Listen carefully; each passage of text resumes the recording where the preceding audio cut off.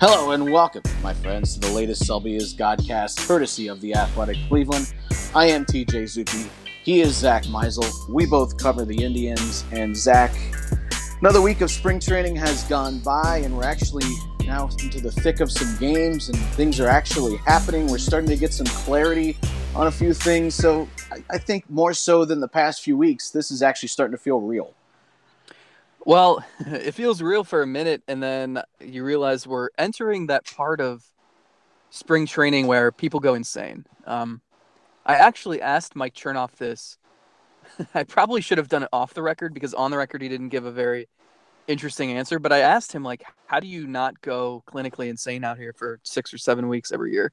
But you're getting to that point where veterans are like, all right, let's go. Let's get to the season. Young players are like, well, this sucks. All the veterans are playing every day and getting 4 at-bats a game now.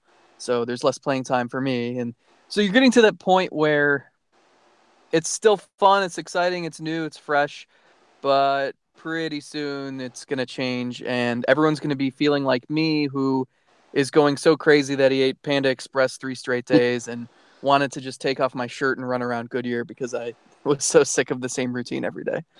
You think you're crazy. It's just everyone else that's insane. That is not spending 3 straight days at Panda Express. And you act like you wouldn't do that anyways if you were home. But I think there's a reason why, we break this up the way that we do, with you spending some time out there early. Then I'm going to be jetting out to Goodyear in a couple of days. And I think it's important to get that break. I know Jordan Bastian at MLB.com got a week off. We all get that mental break. The players they've been out there since like the first week of February, and these dates that the teams pass out. Pitchers and catchers are going to be reporting on this day, and we'll have first full squad workout on this day. Nobody pays attention to that crap. They're out there from the jump, so I can't even imagine being out there for essentially what becomes 2 straight months, being away from friends and family, and you're stuck with people that you better hope you like for the next 8 months, or else you don't really have any way of getting away from them. Yeah, I mean, it's. I think some would argue, well, isn't that what the whole season is? It's 162 games of that, but it's different when you play at home and you have your own residence and you have your own bed and you have places to go, people to see, familiarity. And when you're traveling to different cities, it helps too. You are stuck in the capital city of chain restaurants and you're stuck in a little hotel room. It's like what's the scene in Family Guy where Peter is just walking back and forth in that little space, and then they zoom out and it's what are they playing Pong or something? Yeah. Gotta get out of here. Gotta get out of here. That's exactly what it is. And I'm sure it's really tough. And for veterans, it's why they don't. It seems like a lot of veterans kind of roll their eyes or shrug about spring training just because it can be miserable. And you get to a point where it's like, I've had enough of this. Just get me to the regular season for more reasons than just being stuck in Goodyear, Arizona too. I mean, obviously it's just you feel good, you're ready to go, and you want to take that positive energy into what's going to be a long grind. Well, one person that has done a pretty good job of building some positive energy is Jason Kipnis, who is all he has done is hit home runs. Has he done anything else in any of his at-bats in Cactus League play? I don't think so. He's got up to 5 home runs now in 6 games played, something like that. It's been pretty ridiculous so far for Kip. Yeah, the last I checked, he was something like 8 for 12 or 13 with 5 home runs. I know none of this counts, but and people are like, oh, save it for April. And it's like, that doesn't work that way. And also, wouldn't you, if he was 0 for 13 with 8 strikeouts right now, people would be panicking. So let's give him a little credit for hitting the ball well and not, I mean, remember, he had a bulky back that he sat out the first 2 games in Cactus League play and has come back and looks incredible at the plate. And so you want to be feeling good about yourself. And I think for him, especially talking to him the other day, he's older. He's going to be 31 the first week of the season. He knows times have changed. He's not the main part of the core anymore. He's one of the aging veterans who's on the outside looking in. And the Indians, he knows the Indians tried to find ways to move him and get rid of his salary and get maybe more athletic defensively. And so he has to prove that he can A, stay healthy, B, produce, C, stick at second base. So it's an important season to him, and I think that's why maybe a fast start for him is more meaningful than a fast start for Francisco Lindor or for Corey Kluber.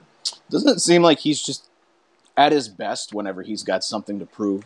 When he's got some sort of chip on his shoulder and something he can essentially pin up in his locker that talks about why he is washed up or why he's not capable of being a productive player, anything like that.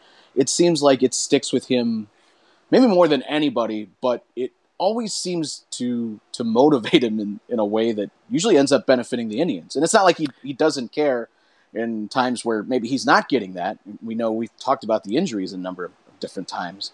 He's got to be healthy first and foremost, but I seem to think every time that there's any sort of something calling into question with him, he always responds pretty well. Well, it helps, or maybe doesn't help sometimes, that he reads everything. He reads articles, headlines, he reads his Twitter mentions, his Instagram comments. It used to be worse. He used to read that stuff religiously and let it affect him. Now he's a little older. He can roll his eyes at it, but I think, the one reason why he's always been one of the guys I flock to when I need a candid answer is he's just honest. He doesn't sugarcoat things. And so even the other day, talking about all that, talking about how he is at his best when he's got that chip on his shoulder, and he knows that it was a rough, humbling offseason, and that he's got a lot to prove this year, and he's got a lot of doubters. So I had him going last week, and like when you get into a groove with a player, and you do this with Nick Goody like every other day during the season, but they just like they hit their stride, and you found a topic that they really want to go in depth on. I guess you could say this for Trevor Bauer with the piece that ran earlier this week, but you want to keep it going, and you want to like dig at the root of how they're feeling, how they, what their perspective is on the stuff we've been writing about. How does Jason Kipnis feel that he didn't know he was going to be playing second base until mid-January? How did he feel to read his name in trade rumors? How does he feel to know that the majority of people out there think he's over the hill, he's not the best option for the Indians, he's not worth the $13 million he's going to make this year? And so as he's answering these questions, I'm trying to formulate more questions in my mind to keep this conversation going. And like 3 times during the interview, he finished an answer and I didn't have the question ready because I was still formulating it and I wanted to keep it going, even though it might have been a good place to stop. And he finally just looks at me and goes, I never know if I'm answering your questions right. Because I'm just like standing there staring into oblivion, like, oh, what do I ask next? I got to keep this going. He's giving such good answers. And so it was funny, but it was just kind of the perfect picture of, A, everything you said is right. He's got a lot to prove and he knows it. And I think he embraces that. But B, like, it's refreshing to hear that sort of candor for a player, especially someone who has really experienced everything this game has to offer and is not in his prime anymore, and is not necessarily at his best, and doesn't really know what his future holds. It was fascinating. And the numbers might not mean anything, Zach. None of these are going to carry over, and it's not an indication he's going to be an all-star, just based on the fact that he's hitting home runs in spring. I mean, it's Cactus League. A lot of guys can do that. You get the ball up in the air out there, and it's got a chance to become a rocket. But I think the more important takeaway is what we've said about 1,000 times, and we've written about 1,000 times, is that if Jason Kipnis is healthy, you can probably count on him being a really productive player and a really valuable player. And if there's anything, a lot of extra base hits and driving the ball hard and making good contact and having good discipline, all those things that we can see in spring kind of indicates, it's that he's feeling good and he's probably healthier than he's been at least at any point last year. And you mentioned the back, and that was a problem early, and he's certainly having to learn how to listen to his body much differently than he was earlier in his career. But if there's anything I can take away, it's that he's probably in a pretty good place, all things considered. And if that's the case, I have a lot more faith in him having that bounce back 4.5 win season than I would have in any other circumstance. Yeah, I mean, I think one thing people worry about with Michael Brantley is, like, I think the Indians expect him to, like, if I had to guess, I'd probably say Brantley is on the disabled list come opening day, but is back at some point in April, maybe even the earlier part. But the worry is that when you play from behind like that, you're playing from behind for a while. It's not just you come back on April 10th and you're good to go. Like Kipnis last year was behind from the get-go. And so for him, he has his back is barking earlier in spring and he misses the first 2 games and immediately it's like, here we go. And with him though, given how he's performed, I don't think we have to worry about that. We're seemingly getting more clarity day by day on the starting rotation. We know Clevenger is going to be in the rotation, and that's not really a surprise. He really earned that the way that he pitched last year. And I know he got put in the bullpen late, but I think not only did he prove it, but he's also seemingly been someone that responds better to being in a starting atmosphere as opposed to coming out of the bullpen. Maybe similar to Josh Tomlin. You don't feel like his skills translate well to a bullpen role, probably best suited for starting. And so that's the case with Clevenger, and it's not a surprise. But it does at least knock one of those jobs that were up for grabs off the list. And now we're trying to figure out what's happening with the rest of the guys that are fighting for those spots. And now it sounds like Danny Salazar will open up the season on the disabled list. Again, not a surprise. But as the days go by, we're kind of getting a clearer picture on how they're going to piece this together.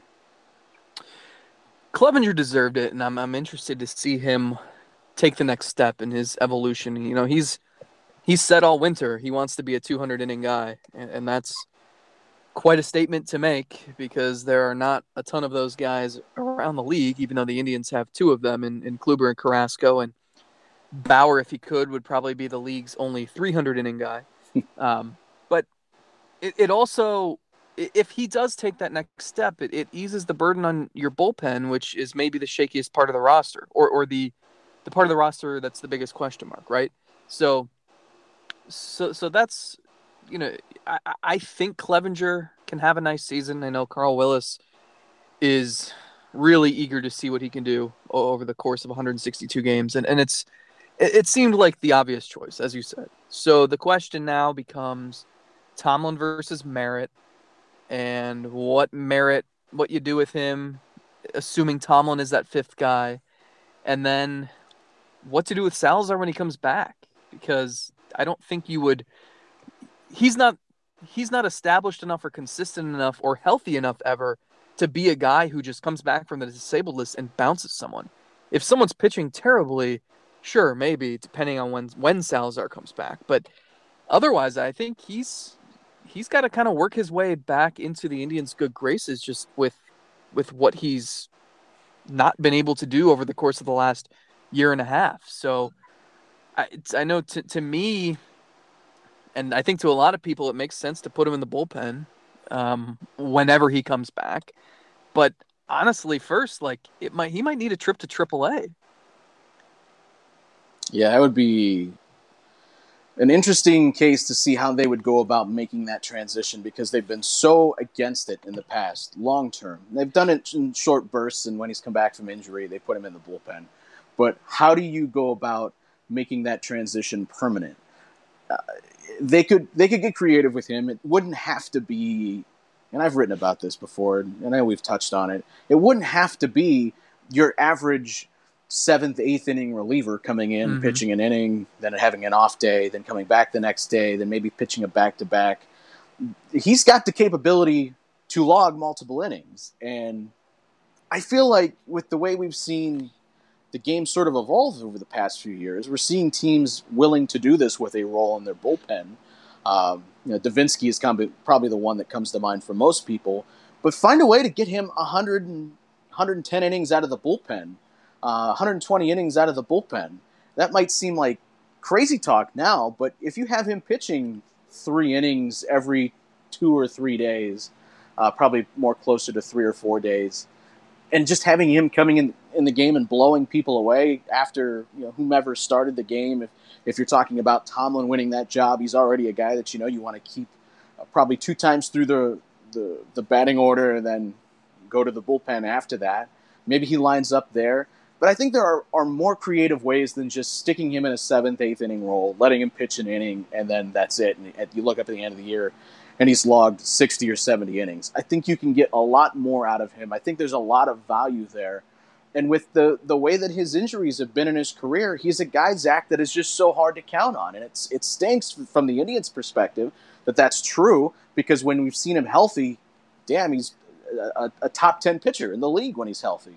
But how often can you count on that? And when you're talking about a starter that you hand the ball to every 5 days, and if it's to an extent where you have to wave goodbye to Ryan Merritt to have Salazar occupy a starting spot, and then you lose some of that depth, I think it just makes so much more sense on so many levels to put him out in the bullpen, find creative ways to use him, and turn him into that nuclear weapon that the Indians were hoping that Mike Clevenger could be at the end of last year. It makes too much sense, and that's how he would be used in October anyway.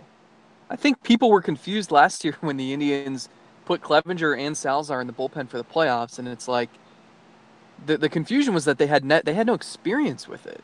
Like, I know Salazar kind of worked his way back into that sort of role when he came back from the disabled list for the 30th time, and Clevenger had pitched out of the bullpen before, but my point was, if you send him to AAA, let him try that. Let him go 2 innings, take 2 days off, go 3 innings. Like, let him get accustomed to that. Let his arm get accustomed to that, and then bring him up and let him be that weapon, like you said. So I think it makes sense, but he has to be on the same page. The team has to be on the same page, and they have to devise a way for it to work so that it's not putting too much stress on his arm, because it seems like everything else does. So it's tantalizing, especially when you consider the state of the bullpen beyond this season, and Salazar has 3 more years of team control left. So it would be a nice solution and a safety net to have if you lose Andrew Miller and Cody Allen after this season. And but who knows? I mean, that guy is such an enigma, and you can't count on him. So it's like whatever you do get from him is a bonus at this point. I mean, if he wasn't as dominant and as talented as he was, does a guy like that get as many chances to prove why he should be a starter? Probably not. It's because he is so damn good. Probably only in this organization, too. Right, because they can't go out and spend $20 million to replace him in the rotation. It's why Carrasco got unlimited chances, seemingly, and they're willing to be patient with Kluber, and you could point to probably 100 other guys that they've done that with over the past few years. But it seems to make so much sense that it would almost be foolish to go elsewhere with it, to jettison somebody else, to lose some of your depth, or to count on his arm being able to give you the 170, 180 innings that you want. And plus, we're seeing the line is erasing between starters and relievers anyhow. So I'm not as concerned with labels and who is either order in these innings and who is starting the game. At the end of the year, find a way to get your best arms the most amount of innings. And you can still do that with Danny Salazar pitching out of the bullpen. You can find a way to get him 100, 110 innings pitching out of the bullpen. It is very possible. And I know one of the downsides, and people have brought this up before when I've mentioned this at any point, is there is some concern, how would Salazar handle that from a psyche standpoint? Would he like that? Would he dislike that? Would that cause him distress? How would he be able to handle that mentally? Now, I know in the past we've talked to him about pitching out of the bullpen, and he has said that he actually kind of likes the thought of the phone rings, you jump up, you get ready, you get that initial adrenaline rush, you come into the game, you throw your 2 innings, and then you're gone, and you're just letting it fly as hard as you can. There's also an element of this every time that Danny tells us something. I'm not sure if he really means it or if he's just trying to tell us what we want to hear to get us to go away. But I just feel like there are so many creative ways you could use him, even if he is not a starter, that I would be so interested to see, and I think he could just be so. I think he could adapt to that role. I think he could learn to love that role, and I think it would benefit the Indians in so many different ways. So you're that guy? You don't want to put a label on it? I don't want to put a label on it, man. Why can't we just be what we are? We're just having fun, right? We're just going out. We're having a good time. Why do we have to put a label on it? I actually think the Indians have probably considered this. They won't admit it, but the reason they've been pumping we still see Salazar as a starter theme is they didn't want to deflect his trade value. Mm-hmm. So he's got more trade value if he's thought of as the all-star starter from a couple years ago, a guy who maybe someday can give you 180, 200 innings, and they can get a handsome reward in return. Well, that's out the window because now we don't even know when or if he'll be healthy at some point this season. And so I at some point, like, they might have to bite the bullet and just make him that reliever and go with that weapon. And they might have been planning this for a while. So it'll be interesting to see. That's going to be a storyline that doesn't go away. And even if he does, I mean, if he does join the bullpen, you still have to cut ties with somebody. And I know things happen and you got a 10-day disabled list and that's a ways away, but it is just interesting to see if they do their best to protect Ryan Merritt on this roster all season and beyond. They're going to have to get pretty creative because they're not going to have much flexibility. And you could use the disabled list to your advantage. You could you could throw somebody's arm under an MRI. Oh, what's that? Oh, look at that, a little inflammation. We better throw. It used to always be Jason Giambi. Yeah. So, but it can be spun in a way where it's getting the most out of everybody. It's giving somebody a 10-day break, cycling guys on and off, keeping guys fresh. So you don't have another situation where you get to the postseason and it's happened to Kluber 2 years in a row. One, because he pitched so many innings in the 2016 postseason. By the time he got to Game 7, he was burned out. But he also pitched a crap ton of innings in 2017 too, and maybe that ended up leading to why he wasn't at his best against the Yankees. We'll never know completely for sure. But if you have the depth, if you have the ability to be creative, why not use that to your advantage and give Kluber a break, give Carrasco a break, Bauer wouldn't want a break. He'd probably want to double down and pitch twice as much. But, I mean, you get the point. There are ways that you could cycle guys using the disabled list, since it is only now 10 days, where you're skipping. And if you do it right, you probably could only skip one start and come back and still get your turn in the rotation. I know it would take some element of guys buying in, and that's always a question, because guys are creatures of habit, and they've gone about things the way that they have for their entire baseball careers. But we've also seen a willingness of this organization and the guys within it to think outside the box and do things differently and come in and pitch the fourth inning if that's what the situation calls for. I think if they spun it the right way and they were honest with the way that what they were trying to do with it, I can't speak for guys, but I just feel like there would be enough of people within that clubhouse wanting to win and trying to be at their best that there would at least be some guys that are open to that sort of cycling on and off and keeping guys fresh. Can you imagine being the person who has to tell Trevor Bauer he's going on the disabled list? No, I can't imagine being that guy. And I know you spoke to Trevor recently. It was a great read over at The Athletic.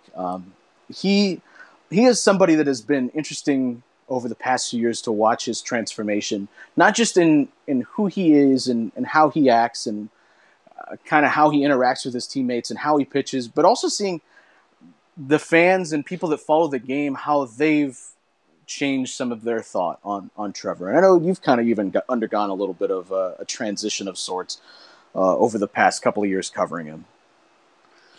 I've done a 180 on him. I'll tell you this story.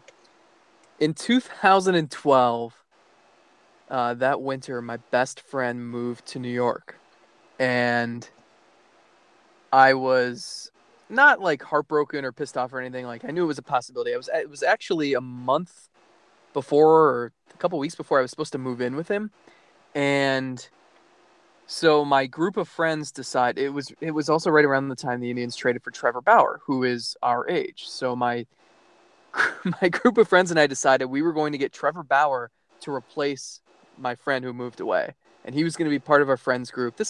I was like just getting my feet wet in the professional world, and like I'm like, oh, this guy, he's our age, he likes Chipotle, like perfect, like he can be friends with us. Didn't know anything about him, other than he liked Chipotle, because obviously now I don't know if he'd quite fit in. We don't really do weighted ball drills or that kind of thing when we're hanging out, but as I covered him more and more, I kind of got like tired of his antics, honestly. Like I always appreciated his candor, but it was a little ridiculous sometimes after games, and I think post-game interviews are so stupid 99% of the time. But everybody else at least just sits up there, spouts out cliches, and just does it and doesn't pout.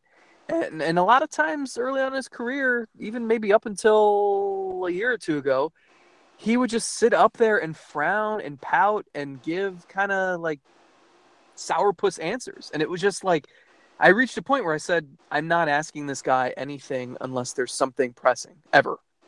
And I think I held firm with that. I did not ask him a question in a post-game press conference in a long time until last season. And then he actually, I started to turn the tide a little bit when I wrote a piece on Joe Smith's mom and how she was battling Huntington's disease. And no, it was the Brian Shaw piece. It was the Brian Shaw's The Pariah of Cleveland. And Joe Smith was trying to read it and didn't have an athletic subscription yet. So he's asking me if there's a way he can get around the paywall. And Trevor Bauer actually told him to download the app because you get 5 free articles a month before you have to pay. I still don't even know if that's legitimate or not, but if Bauer says it, I guess I believe it. And that led to a conversation with him about how he enjoys The Athletic and how he laughs at people who reply to our tweets and say, oh, I'm never paying to read this or stuff like that. And it was, whether you agree with it or not, it was just like, it was a nice, cordial conversation. So I'm like, okay, well, that's interesting. I didn't think this guy cared or read anything or anything like that. And so then before the playoffs started, he opened up to me about all the stuff he was dealing with, how he was depressed earlier in the year and how, it's just going on and on. And it was like really insightful. And I was appreciative of him taking the time and opening up like that. And it kind of clicked with me that he does not care to talk to people who won't accept his perspective on things.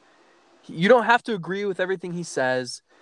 And certainly there are a lot of things where you're like, oh, why are you tweeting this? Just shut your mouth. Why are you saying this? Like, but I think Are you telling him to shut up and pitch, Zach? Yeah. But no, I think he appreciates when people at least do their homework and have reasoned thought behind what they're asking. He doesn't. What's refreshing, and I think I was looking at it wrong the whole time, is what do we hate as reporters? We hate when people just say, how'd you feel out there? What was working? Or just stupid stuff like, what's gone right for you in your last 3 starts with arbitrary endpoints and knowing that every single start is completely different. Like, he hates the laziness. And so I learned to appreciate that because we should hate the laziness too. So I've learned with him, and it's part of the reason why he's always liked talking to guys who write for Fangraphs or people who are just well-versed in StatCast, Brooks Baseball, anything like that. And it finally dawned on me, like, if you can just connect with him and show that you are legitimately interested in what he has to offer, you can have a great conversation like the one we had that created the article on The Athletic this week. And so I think it's taken some maturation from him. It's taken some growing in learning how to deal with him on our side. But it's actually gotten to the point where he's fascinating to talk to, and he's willing to give you the time if you put in the effort. Yeah, I think that's huge for him to see that even if you don't know exactly what he's talking about, if you're showing initiative and caring and seeing if he'll explain it. I talked to him beginning of last year. I was trying to understand, what he was trying to get out of of spin rates, and I know that's something he worked on a couple of years ago. I was trying to understand the difficulties of how do you increase spin rate? Can you increase spin rate? And I'm sure these questions to him are like second grade level questions, but he took 20 minutes to try to explain it to me in a concept that I could understand. And I appreciated that. And I always appreciate that no matter what time you walk away from, even in those meaningless post-game settings that, as you said, 99% of the time are pretty throwaway, nothing really comes out of them. He'll fill your notebook. He'll give you something to write about, even if it's in his non-answers or the way that he only used 12 words to sum up his entire outing. All those things give you something to write about. He's interesting. And I have always been someone that has tried to, and I try to remind myself of this as much as possible, to remind myself that everybody's coming from a different situation, of course. And just because someone appears like they're a jerk or they're putting themselves on the outside, there's probably a reason for that. Just because somebody's different doesn't make what their thoughts are wrong or make them a jerk. It just might be they might have trouble expressing themselves. And I think you're right that it also took him kind of warming up to this situation too, because when he came in, he was very combative right off the bat. And maybe it could have been easier if he was less that way. But then again, that's just who he was, and that's how he processed things. And I think he is someone that I don't think there will ever be a time where I don't appreciate covering him, even the times where he might say, well, this guy hit this ball over the fence and there was an expected batting average in that point of the zone of 0.85. And you're kind of thinking like, okay, Trevor, that may be true, but still you have to take a little bit of responsibility for giving up the home run. There are those times where you kind of roll your eyes and you have those sorts of situations. But I will never, ever take a player like that for granted who is thoughtful and deep and is in a different way than Kipnis, but sort of the same way, is going to give you something that you're not hearing from anybody else. And I think that's really refreshing. And I like that he's found some people in the clubhouse, you certainly included in that, where he can confide and give some of those answers, because when it's just somebody parachuting in to find out what's happened in the last 3 starts, as you said, it's not going to be very insightful. But right. if you come in having done your homework, or you have a legitimate concern, or just you're trying to understand something from his perspective, I think he appreciates that. He sees that, and he's very willing to bring you inside his little bubble, essentially, to give you that sort of understanding that you're seeking. I mean, if you think about it, if you ask the majority of players what they worked on in the offseason, they're going to give you some canned basic answer about, oh, I worked on everything, or I wanted to get stronger, or they're not going to give you anything good. Bauer literally took us day by day or week by week through the entire winter in exactly what he did to develop these 2 new pitches, the one that won out being the slider. And I actually felt like I learned a lot. Like, you can't say that about many interviews you do in your lifetime. And so, I of course had to Google what the hell Magnus force is, and I had to refresh my memory on what laminar flow is and how the two work together. Yeah. And he's talking about biomechanics and his efficiency rating and comparing himself to other pit. And it was a lot, and it took a lot of dictionary and Fangraphs dictionary work. But I legitimately, a lot of times you're just nodding through an interview, politely smiling, pretending to write down notes just so it makes it look like you're really listening intently, even though you're just scribbling circles or stars or something. Don't give away all the secrets of the trade, man.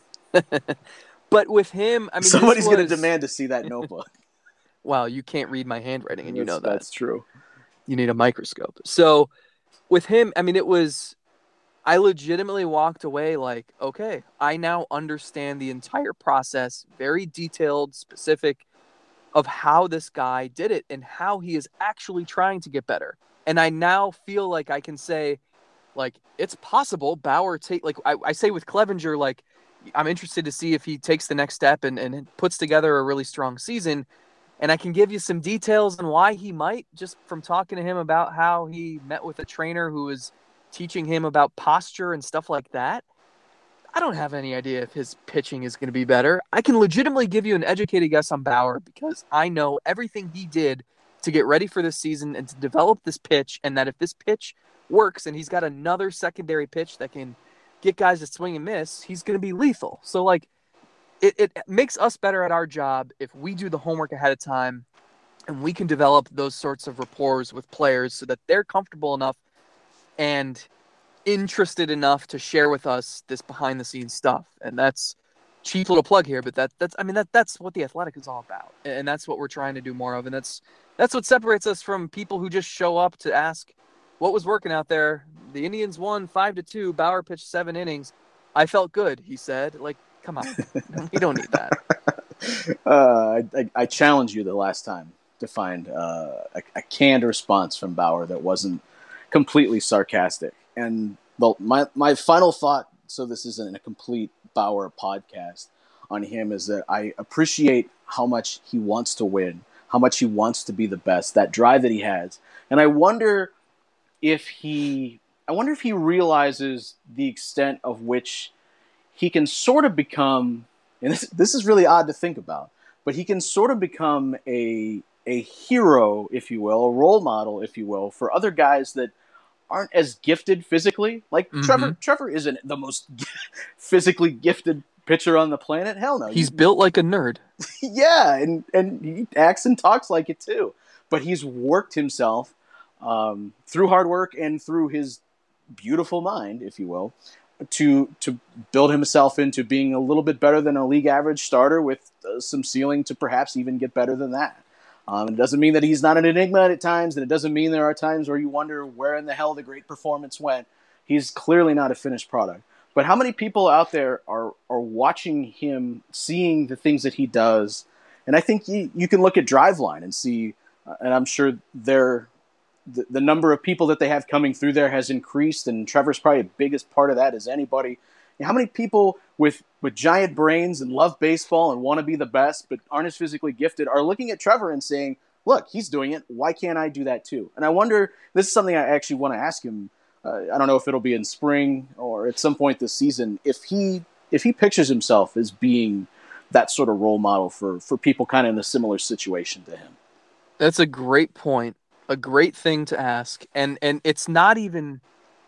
It's on multiple fronts. You can be he's a role model, or could be, or should be a role model to those who it sets a good example, because you can get an education, and education can literally help you on the field. This is something we can dive into a huge discussion on this at another day, and I've got a piece coming out in about a week and a half where we will dive into this more. But the Indians are placing a premium on education for their young players, not just from Latin America and getting them to speak English, but everybody. They're helping. If you're a player who's also pursuing a degree online or whatever, or during the off season, the Indians are trying to help you get that degree. Like education is huge, and Bauer is a perfect example of how, if you paid attention in science or physics class, that can help you on the mound. And I don't think a lot of people realize that.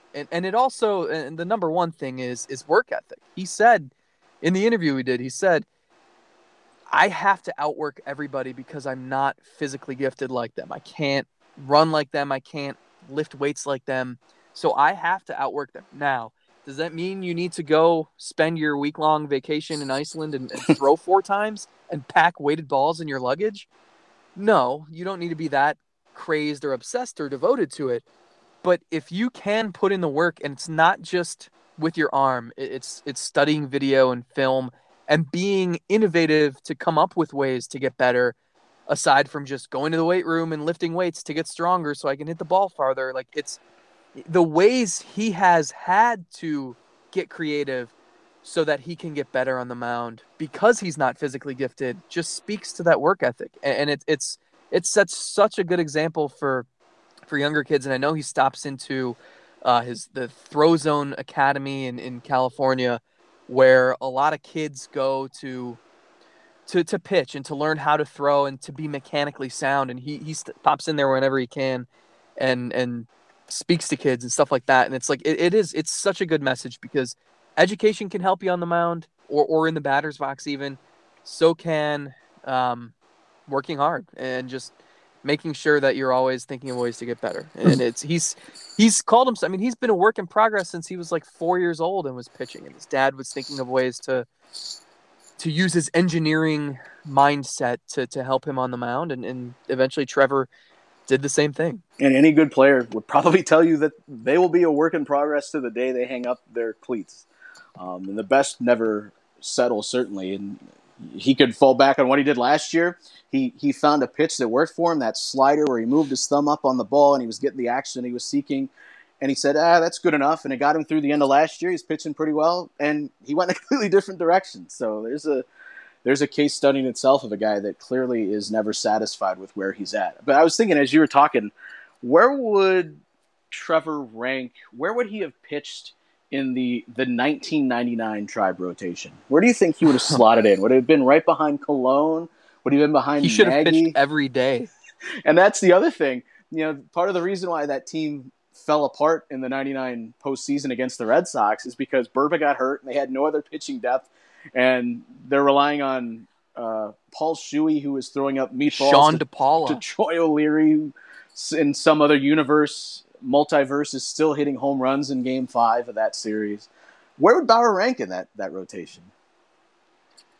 I would think second, right? First or second? Yeah, I would think probably behind Cologne.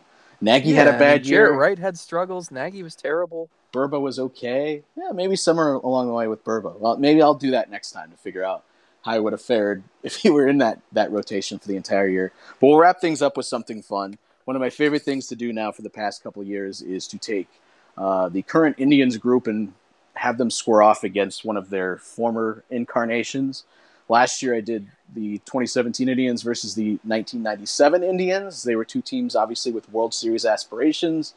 And if you read that simulation, you would know that the 2017 Indians won in 7 games. This year, Zach, and I asked you about this too, as I was trying to figure out, okay, what would be fun? We could do 2018 versus 98 Indians to keep that 20-year gap intact. But 98 Indians, they don't really stand out to anybody, although they did go up 2-1 on the juggernaut Yankees in the ALCS. But then I thought about, okay, the Indians have a great pitching staff. Historically, according to Fangraphs, last year had the most WAR of any pitching staff of all time.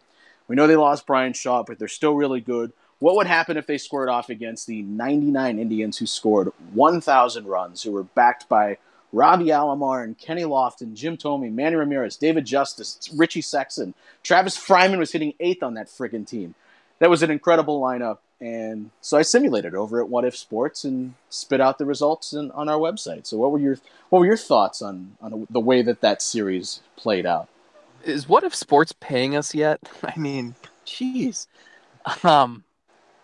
I was not too surprised, I guess, just because I think we overlooked the fact that the current Indians team, even without Carlos Santana, they should be able to produce quite a bit of offense. I mean, we tend to gloss over the fact just because there was this mass exodus of mediocre free agents and a couple good ones this winter that, like, Francisco Lindor and Jose Ramirez are barely in their prime, and Edwin Encarnacion still should be a major home run threat.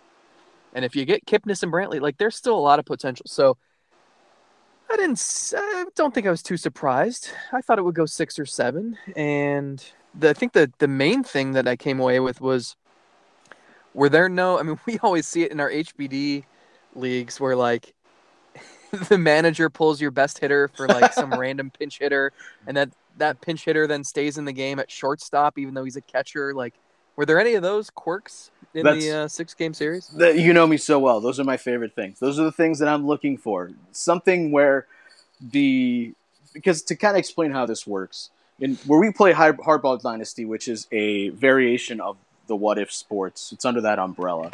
They have something else called Sim League, and then there's Sim Matchup, where you can take any 2 teams, you can build a team, and you can have them score off, and it'll spit out a box score for you.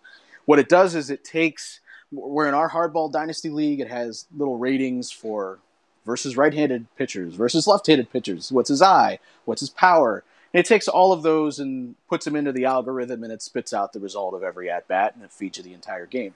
In the Sim League, there's no ratings, so it takes the stats from that previous year.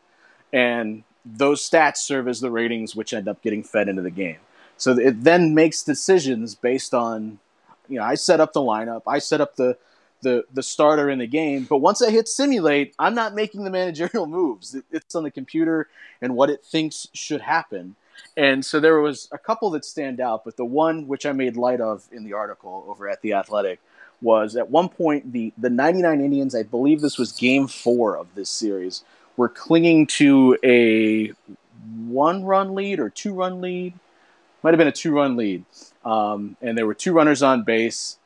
They had just scored a couple of runs. I think it was Ramirez and Brantley had driven in some runs. So the digital version of Mike Hargrove, that only his coding can explain why he did this, with Edwin Encarnacion due up with 2 guys on base, went to Mark Langston. To go get that big out against Edwin Encarnacion. And that's not to throw Langston under the bus. He had a fine major league career, but at this point, he's 38 years old. He just put up a 5.25 ERA in 25 games. And he's coming in to face a right-handed hitter who feasts on left-handed soft-tossing pitching and is just going to destroy it. Can you guess what happened? I'm sure you can. A 3-run home run by Edwin Encarnacion. Thanks for coming, Mark Langston. I mean, you couldn't have gone to Paul Shuey or Eric Plunk or anybody else in that bullpen at that point. You couldn't have done that. You had to go to Mark Langston. Yikes. Does the digital version of, I don't have like a response to that because it just makes no sense. I'm just wondering, sitting here picturing the digital version of Mike Hargrove delaying a simulated game with certain antics. Human rain delay. It looks like it might snow here. I better go out here and chat with the umpire about this. Yeah, I was trying to remember if there was any. The digital version of Terry Francona made a couple of questionable bullpen choices, not going to Cody Allen. I think later in that actual game, instead Dan Otero gave up the lead instead of bringing in Cody Allen. So it's not quite perfect. I realize it's not quite scientific, but if you'd like to see what happened, you could go over to The Athletic today and either check my Twitter feed or go over to theathletic.com/Indians, and you can find it and see what actually happens in what ended up becoming a 6-game series between the 2018 Indians and 99 Indians. So does that mean the Indians will have no trouble with the Astros or the Yankees and their juggernaut lineups in October? The amazing thing about the Astros, because I was thinking, okay, 99 Indians scored 1,000 runs, right? That's something that I can't remember what I wrote. It's like 5 or 6 or 7 teams. Might have been 7 They were the teams. first team since 1950, I think. Since 1930, there were 7 teams, I believe, that had scored 1,000 runs. But if you actually look at like their weighted runs created, just because of 99 was right there at the peak of runs just exploding, they aren't actually as dominant as, say, the 95 Indians, who have the highest weighted runs created in Indians franchise history. But still, 1,000 runs, that's impressive, so we hit simulate on that. But I'm looking at the Astros last year. The Astros were like 7% better offensively in creating runs than the 99 Indians, were. The Astros were like one of the best offensive teams of all time, at least according to weighted runs created plus last year. So, and that was before the World Series where they hit 632 home runs. Yeah, so it just gives you kind of a little indication of what they might be up against with the Yankees and Astros. But, anything can happen in a short series, as we witnessed last year. So why even play the regular season, right? None of that actually matters once you get to the playoffs. Yeah, I wish I could say that about my HPD leagues. Well, actually, I think you can say that about your HPD leagues. You have a 1 World Series title, though, so you should be happy about that. I didn't even want that one. I don't like that team. You're the most reluctant World Series winner of all time.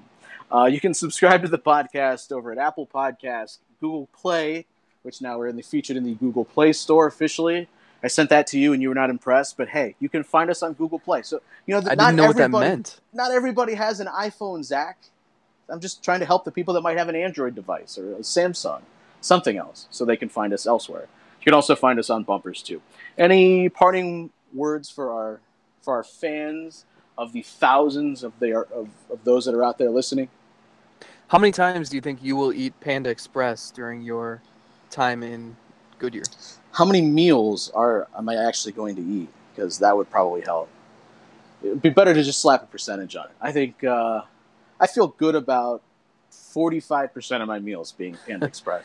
The tough part is it's the closest restaurant. Is it a restaurant? It's the closest place.